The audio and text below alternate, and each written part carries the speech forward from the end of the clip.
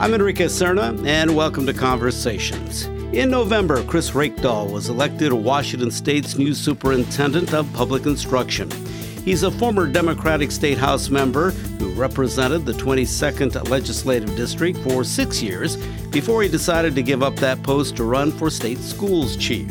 He joins me now to talk about the state of our state's public schools. And Mr. Superintendent, welcome. Good Thank you for having me. Yeah, thank you. So how is this new gig, as they say? It's outstanding. So OSPI is more than 400 employees. They are remarkable. We've had to do a lot of leadership changes to make sure that we sort of ushered in a new vision for customer service, if you will, to students and school districts and even policymakers. So the transition's been very good, but we are full swing because the legislature's meeting as we speak. And the legislature is focused on the issue of funding public education because there is a mandate there. They have a self-imposed mandate of trying to get this done. Also having the pressure from the state Supreme Court and saying that you need to get this done. As you look at the funding plans that have come out, what's your assessment? The governor's come out with his plan. Both houses have come out with theirs, Republicans, Democrats. Yes, so the good news is, unlike a year ago where some people were saying, I still don't validate the court, I still don't think we need to do this, there's nobody in that town who isn't saying our primary duty this year is to amply and fully fund our schools. They have very different approaches to this. We're trying to be very objective about it and find the strengths of each plan. The governor put out a very comprehensive, very balanced plan that I think would be a remarkable direction if we could stop now and go for it. But that's not the nature of the business. The Senate Republicans also took a very dramatic approach to it in terms of a different way to send money to schools. The strength of it is that it is trying to focus on populations that have historically not had equal opportunity in our schools. I think it's a real compliment to them that they're trying to think about different ways to do things. It doesn't really add additional resources in any meaningful way, and it, quite frankly, does some tax burden shifts. So it's not perfect, but there are elements there that are positive. And, of course, the House has come out, and they are much more aligned with the governor, as you might imagine. But even they have some pieces that are innovative and some that I think probably don't go far enough. So there's a great moment here where there's a lot of momentum, and now we've all got to work hard to put it together. Is there a realization that they got to get it done? Because they got to get it done. I think so, yeah. I mean, there's no – really, honestly, in the last couple of years, there were lots of questions about whether the court was even valid and whether we could do this, and would economic growth just take care of all the resources we need? That is not the dialogue today. Today, the dialogue is we really do have to do something different to satisfy the court. And what I keep trying to sort of impart in the conversation is don't think about it as a court obligation. You can do that in ways that don't actually improve student achievement by just swapping the money around. Think about it as what will it take for Washington students to be successful and our state to be competitive. And in that regard, you do have to add resources and do it in different ways. Let's break down a little bit of what both sides are offering here on the table. As you mentioned, the Republicans have really come out with a kind of a unique thing where the real focus is on the use of property taxes. How do you feel about that? Yeah, I think there's a middle ground. So today, as you well know, we put a huge burden on rural communities to raise lots of local levy dollars. They don't have a lot of tax base. Their home values aren't nearly what they are in the Puget Sound. Those folks pay an extraordinarily high tax rate. So there's some validity in saying, we got to equalize that a little bit. We got to make that a little more reasonable. The Senate probably goes a little too far and shifts the entire responsibility of funding what's left in our schools to property tax, and in that regard, significantly raises property taxes in the central Puget Sound. Seattle, payers will pay hundreds and hundreds of dollars more. I think there's some recognition that this is where the economic growth has been, so it may not be inappropriate, but it's too simple. It's part of the solution. I think they probably made it too big of the solution. And even though there's that great economic growth here, the fact is there is also an equity and affordability issue here that we have in this region, because a lot of people can't live in Seattle and they're having to move elsewhere. Right. So there's an issue there. Right. They try to address that with some housing allowances for educators, property tax exemptions for low-income and senior citizens and some others, and so they're sensitive to it. It's just a matter now of dialing in the right variables here and probably not relying so heavily on property tax, but a more balanced suite, and that's what the governor did. He picked a suite of revenue options that kind of asks everybody to sacrifice, not just the property owner. And the D's, from what you've seen there? Yeah, so their plan really focused on the kind of investments necessary to change outcomes for students. That's the strength of it. They really did not identify their revenue sources, to be honest with you. So the weakness of their plan, and I was a 6-year lawmaker in that caucus, and I love those colleagues. But we're really good at identifying, I think, what the need is, and less willing to take the necessary political risk to saying this is what it's going to cost folks. Taxes. Some taxes and some prioritization and some efficiencies, although that's really overstated in a state that's cut billions in the last 6 or 7 years.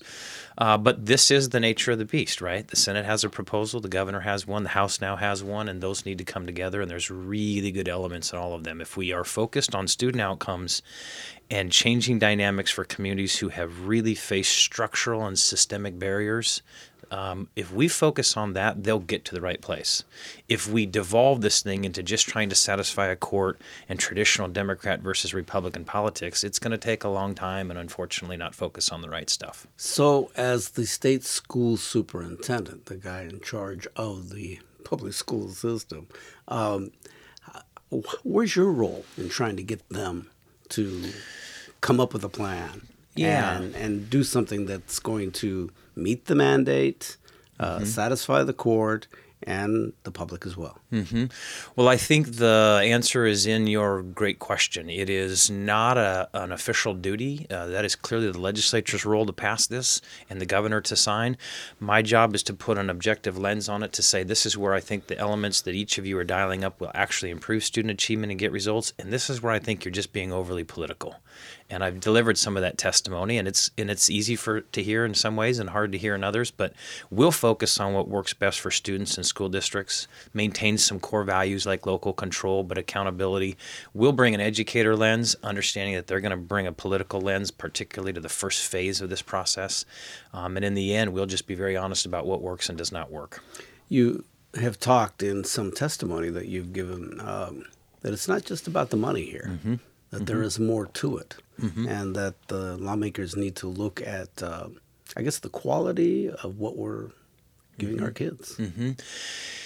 Yes, or not. So 2 metrics here that I'm really focused on, and it comes from an independent research group at Rutgers graduate programs and a partner research firm that they've used. They're really looking at the states and what do you really invest relative to the economy of your state. So it's not enough to just say, hey, Vermont spends a lot and New Mexico doesn't, therefore one's good, one's bad. Well, it's all relative to your economy. And in Washington, we have this booming economy, and we're returning a much smaller percentage of that value back into our public schools and really our public sector. So I'm very honest to say there is room for you to raise revenue, keep the economy booming. But if you do that well, you got to put it in communities that need the support. Just sticking it in the existing formulas will clearly improve student achievement, but not the way we need it to. So we've got to focus on poverty, second language learners. We have to focus on quite frankly, recent immigrants because of the language issues. We have to focus it on homeless students, foster youth, LGBTQ youth. When we look at the data and we know who's not achieving student success, that is a call for us to do something different. So yes, it's about money, but don't just stick it into the existing system. Actually change where it goes and its purpose. One of the things that you have told lawmakers and others, I suppose you said this a lot when you're out campaigning for this job, is to also look at the vocational areas, which you think are getting overlooked? They're overlooked. There's a big energy about trying to solve that now. I think folks have realized we've oversimplified the system as a university for everybody process, and now we're realizing the economy really needs more balance.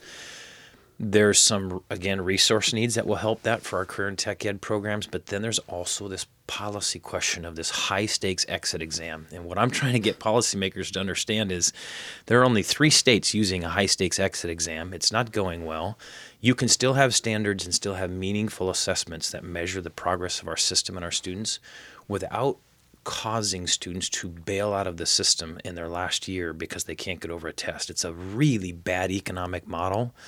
And the truth is, because it's so university focused, it's driving students away from career and technical education programs, the old vocational programs, and the new vocational world.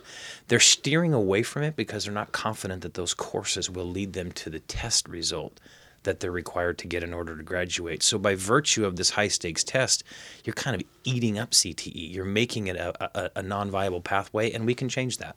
We can change that and actually improve student achievement for a lot more students. How did we get so hung up on testing? An oversimplification of people who believe that tests equaled standards instead of putting them in their context. They're a dipstick. They're one measure. It's one temperature check. But we got to this place where we were just convinced that we needed to make every student be at the same place 18 years after their birth, and that is just wrong. It's bad policy.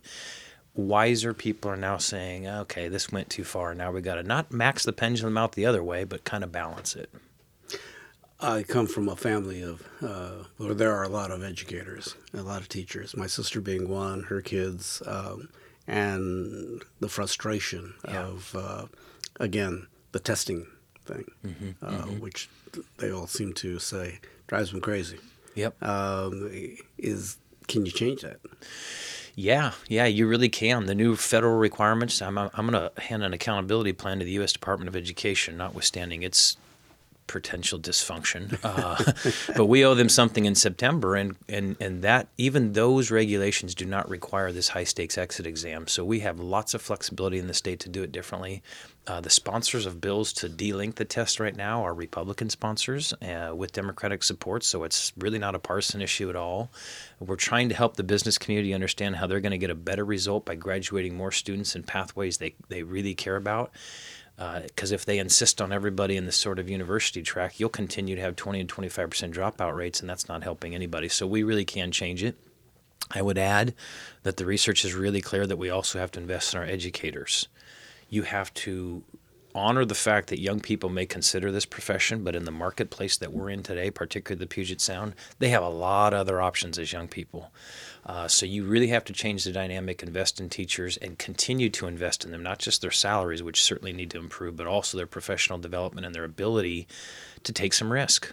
You want a teacher to say, I could teach kids really high-quality math if I could just get them in a construction trade, right, or in a vocational program. I can do contextual learning, and they need to be rewarded for that. But in today's environment, if that teacher isn't getting students over very narrow exams that are very academically oriented, then even the teacher feels the pressure of that. So we got to liberate our educators a little bit. Yeah, and I think we're also looking at many job possibilities out there, or jobs where people are reaching a retirement age in these vocational areas, and then who is going to do that kind of work? Yeah. And the opportunities, I think, are there. I think Boeing's recognized that. They were on an engineering push for many, many years, and certainly they needed more engineers.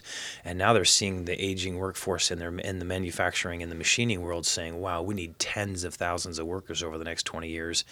And they all don't need bachelor's degrees. So they're really helping us work on both curriculum and programs in our schools to get high school students job ready when they graduate and straight into Boeing. And we know those are great paying jobs. Let's talk about opportunity, or the lack thereof. And I guess what's the term now has become opportunity gap, not so much achievement gap. How did that change, by the way?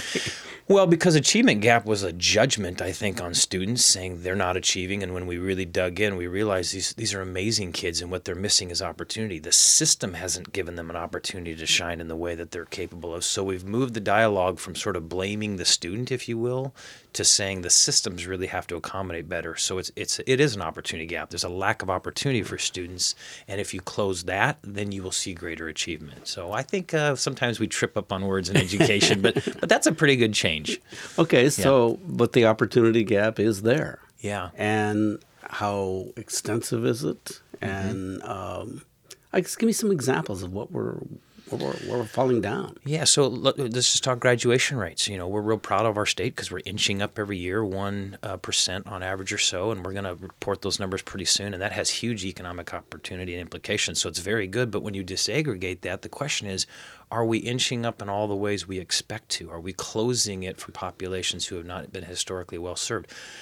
On one extreme, you have Asian Pacific Islander students who are at or exceeding Caucasian white populations, African Americans just below. You go further enough away from that spectrum, and you see that our tribal communities are significantly below Caucasians in terms of graduation. Latinos are somewhere in between. So it's not an equal opportunity system. We are not providing pathways for students and giving them the support they need. And particularly when you think about what we do in testing. I always say to folks, if you wanted to test math, we should test math. But if you're offering a computer-based test that is essentially English only, in communities where there are high Spanish speakers who don't have access to technology, aren't we really just punishing the students for being in communities of poverty or communities who lack resources?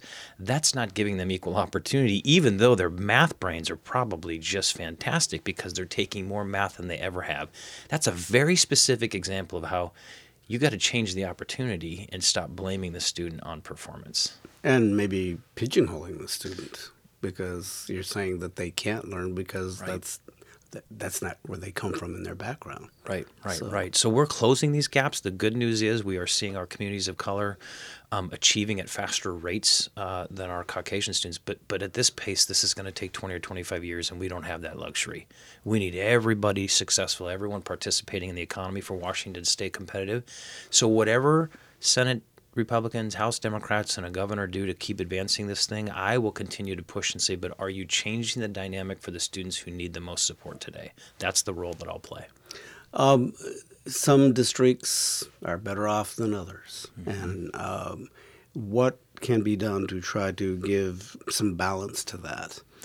Because obviously bigger schools maybe have more opportunity and maybe come from a bigger tax base than what a school in central and eastern Washington small school system is. I haven't grown up over there. I see that. Yeah.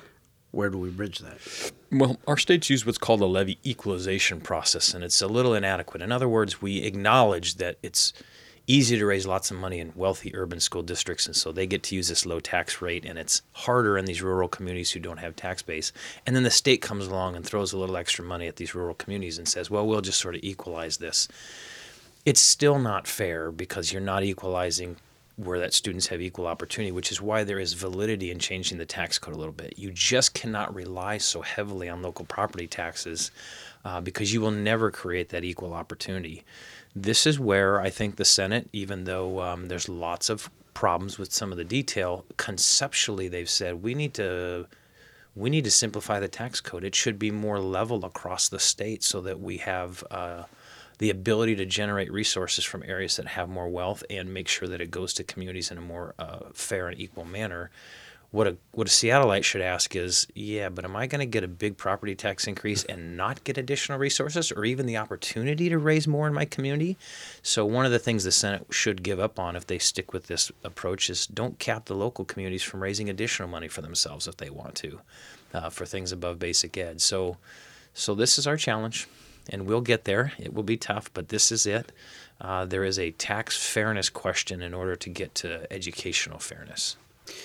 Besides money, what is your biggest concern about Washington State schools, public schools? Well, I have a lot, and if I guess if I had to boil it down, it's that the systems I think are not prepared, regardless of money. The systems are not prepared to truly appreciate how diverse our students are becoming and what they will need to be successful and find cultural relevancy in their schools. So that's a complicated answer because that means bringing cultural competency and understanding to existing schools. It means a very intentional process of hiring folks differently.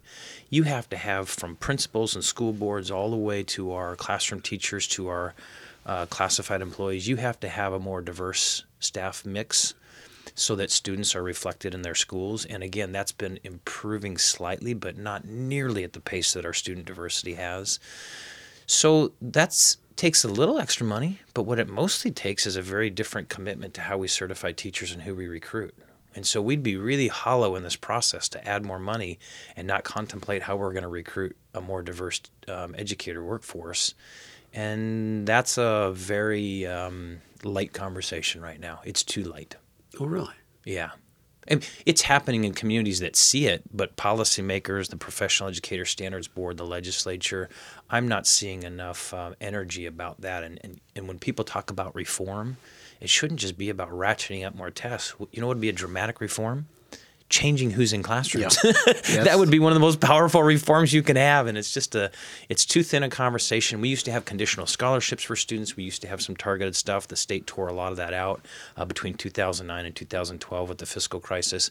We're not in a fiscal crisis anymore. We're booming in the Northwest. That's why as we contemplate tax changes and additional revenue, you got to deploy it differently. And some of it is teacher recruitment and staff recruitment. And it takes very intentional work. And I'll argue that government isn't the best ones to do that. We have communities who know how to do that better. And so more money to our community-based organizations in that effort would be very powerful. Is it the responsibility of administrators in those districts maybe to try to bring, particularly where they might have students of color that have gone off to college where they, hey, come back? Mm-hmm. So yes, absolutely. And the good ones will even tell you that the recruiting pool is really thin. In general, teachers, for example, we've lost 25-30% of the capacity in our teacher colleges. That students are just saying, hey, this is not my thing, right? They're seeing teachers getting beaten up. They're seeing that the salaries are stagnant. So we have an overall volume problem, and then within it, it's not diverse enough. And so state policy needs to change. Administrators need to be more intentional about the work. Our colleges and universities, I think, should be spending energy pulling these great students in their colleges and universities into their teacher education prep programs. And this is tough, but the private market has to help too. They see the value of it, so they're out there promising students enormous opportunity in software and bioengineering and all kinds of things. And we need to say to them, and we also need them to teach. Right. So are you okay with us having a more equitable tax code that puts more resources in school districts so that we can pay these folks? If you're a young Latino student or a tribal student or an African-American young man and you think, I have options here, we better create a marketplace where teaching is a viable option. Because if it's a $10,000 or $15,000 or $20,000 discount to your other options, you're going to pick something else. And that's our challenge. At the federal level, there is so much going on right now. And that's an understatement, isn't it? Yeah, it is. Well, I was trying to be diplomatic. What are your concerns? And how particularly it affects our state schools, or potentially could affect our state schools. We have a lot of kids that are from families that are undocumented. Mm-hmm, mm-hmm. Much fear in those communities. Mm-hmm, mm-hmm. Give me your thoughts on what's happening there and how you see it. Well, I had this great hope a couple years ago as Senator Murray was working with Senator Lamar Alexander from Tennessee to rewrite the federal accountability system. They clearly got Congress in a bipartisan way to shift to a more flexible system, state control, local control. I was optimistic following, quite frankly, Arne Duncan's administration, where he was using money to try to leverage his reform agenda over states. In the desperation that was the housing collapse of 2008 and 9 and 10, the U.S. Department of Education was coming into states with bags of money saying, hey, do you want some help with your budget? And if you do, you got to take our forms of, our versions of reforms. And I don't think they were very good. They were trying to control too many details, trying to tell us how to evaluate our teachers. So then this wave of reform comes from Patty Murray, and I thought, okay, this is decent. And even through the White House campaign, candidate Clinton was talking about maintaining flexibility, and even candidate Trump was saying smaller federal role, keep the states in control.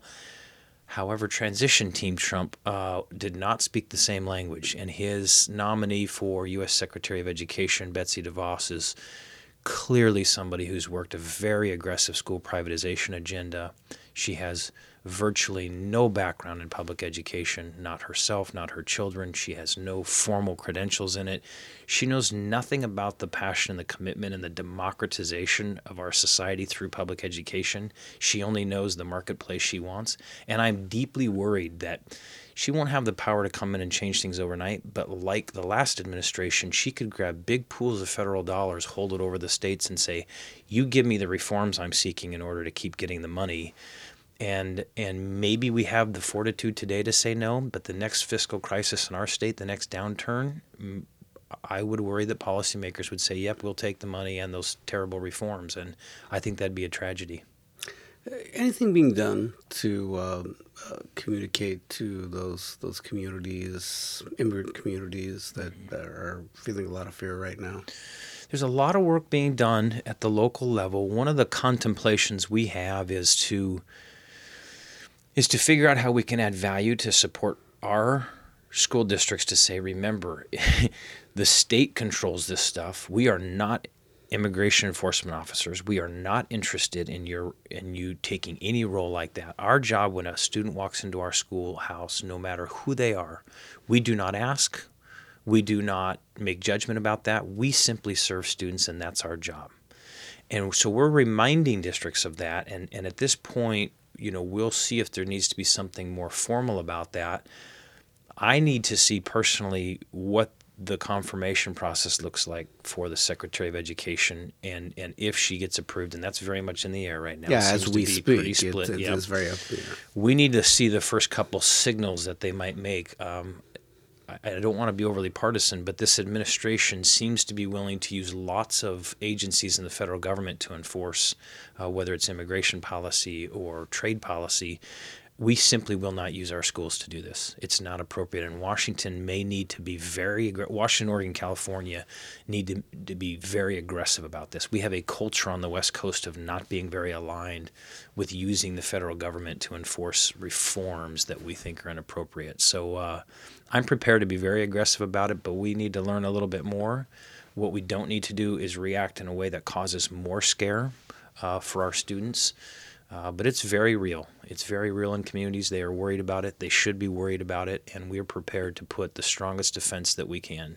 Found a story that came out just last couple of days talking about the number of homeless students in Washington State schools. Nearly 40,000, according to your office. Yep. That is a huge, huge number. It's a huge number. It's been growing aggressively, in part because of the reality of housing, and you mentioned that earlier, partly because we're a lot better at capturing that data, and I would argue it's probably still understated a little bit. And there's, unfortunately, political wars about that. There are folks who say, hey, unless they're sleeping under a bridge, they're not homeless. If they've got a place to stay. But as a kid in my 9th grade year who had 7 places I lived over a 14 or 15-month period of time, I always had a roof over my head, but I didn't feel the comfort of a home. I felt the dislocation of not necessarily knowing where I was going to land until my brother took me in for a year. That's a form of homelessness that disrupts a student's ability to achieve academically because, A, there's the worry about where they're going to be, and then there's the reality that if they're moving in couch surfing, they may be going in and out of multiple schools. And what we know from our foster youth is that multiple placements in a given year absolutely has a correlation to student performance. You cannot learn in the dislocation of where you physically live if you're constantly moving. So it's real. Policymakers have stepped up. We've got a little bit of resource from last year that's helping us identify and create resources. It's minuscule compared to the problem. I'm really proud of districts who have said as part of their comprehensive student support services, it's not just about more counselors necessarily. They are doing homeless student liaisons. They are doing parent outreach coordinators. They are creating those networks within our social safety net so that students get help right away. We have amazing schools and amazing professionals who are trying to do the work. But as we started this conversation, if you're going to go invest billions of dollars more to create more student achievement, it isn't just about pouring it in the existing system. We have the ability to take some of that money and focus on homeless youth and foster youth and those who are not being served very well. So this is a big darn deal. I don't think the marketplace will change in a material way where we will not see this grow. Housing affordability in the Puget Sound in particular makes this even more of a crisis in the next couple of years. Can I ask you your background, as you mentioned there? Youngest of 8. Both my parents had an 8th grade education. They both dropped out after the 8th grade. My father was very proud. He said, I went one day of high school in my 9th grade, so I went further than your mother, which I think is kind of funny. But no formal education. Youngest of 8, some alcohol abuse, and my oldest 6 siblings spent a little time in the foster care system themselves with very different experiences. I was fortunate enough to avoid that because I was born after my family reunified. But I come at the world through a lens of poverty, and it's sort of why I'm a coup, right? We always fight for the underdog, right? Yeah, we're both coups, by the way. Yeah. Love the purple and gold, but I was always going to that university where I thought it was a more intimate environment, had a little tighter relationship with students, and a little bit of the underdog mentality. Yeah. So that's my whole career. Yeah, and how has that molded you as you take on this job? It's everything. You just never escape the lens in which you start. I like to think that I've gotten a pretty amazing education through WSU, a graduate degree, University of North Carolina, Chapel Hill, graduated with honors. I've used the most of my public education, but you never escape being that kid who shopped with food stamps, and that perspective of a system that gave me amazing opportunity with lots of white male privilege without question. But you never lose the perspective that if the system can meet kids where they are, they can change lives. And so you just run through walls. Every day in the job is an opportunity to break down barriers and run through walls. And maybe it's not, for students in my circumstance anymore the same way, but it is for Latinos, it is for tribal students, it is for our gay students, it is for our homeless youth, our foster youth. They need an equal opportunity. We can do this. We're making progress, but we can speed it up and do more things. But that's that delicate walk between social justice and working with a very political legislature who also has to see victory back in their districts. Mm-hmm. And lots of them don't see that stuff the same way. So trying to treat them with respect and get them their interests, but win in the end on the big plan. That's what we're doing. And are you an educator in that respect as well? I think so. I think once you're in a classroom, you are always an educator, and you're always thinking about what I always say is great teaching is life by analogy. You always have to make connections for students in ways they can relate to. That's what I'm doing on the Hill all the time, is saying, I know who you are. I know how conservative your community is. I know you got here by being sort of anti-government. However, you're moved by economics. So if I can show you that a change in investment would have more students graduate in your community, fewer of them on public assistance, and more of them filling vacant jobs, wouldn't that be a good investment? So I give them the language of love that they need. Well, keep giving it. Yeah. State School Superintendent Chris Reykdal, good conversation. Thank you for stopping by. Go Cougs. Thank you. Go Cougs. All right. I'm Enrique Cerna. We'll talk more next time, and this has been Conversations. To hear more podcasts from KCTS 9 Digital Studios, visit kcts9.org/podcasts.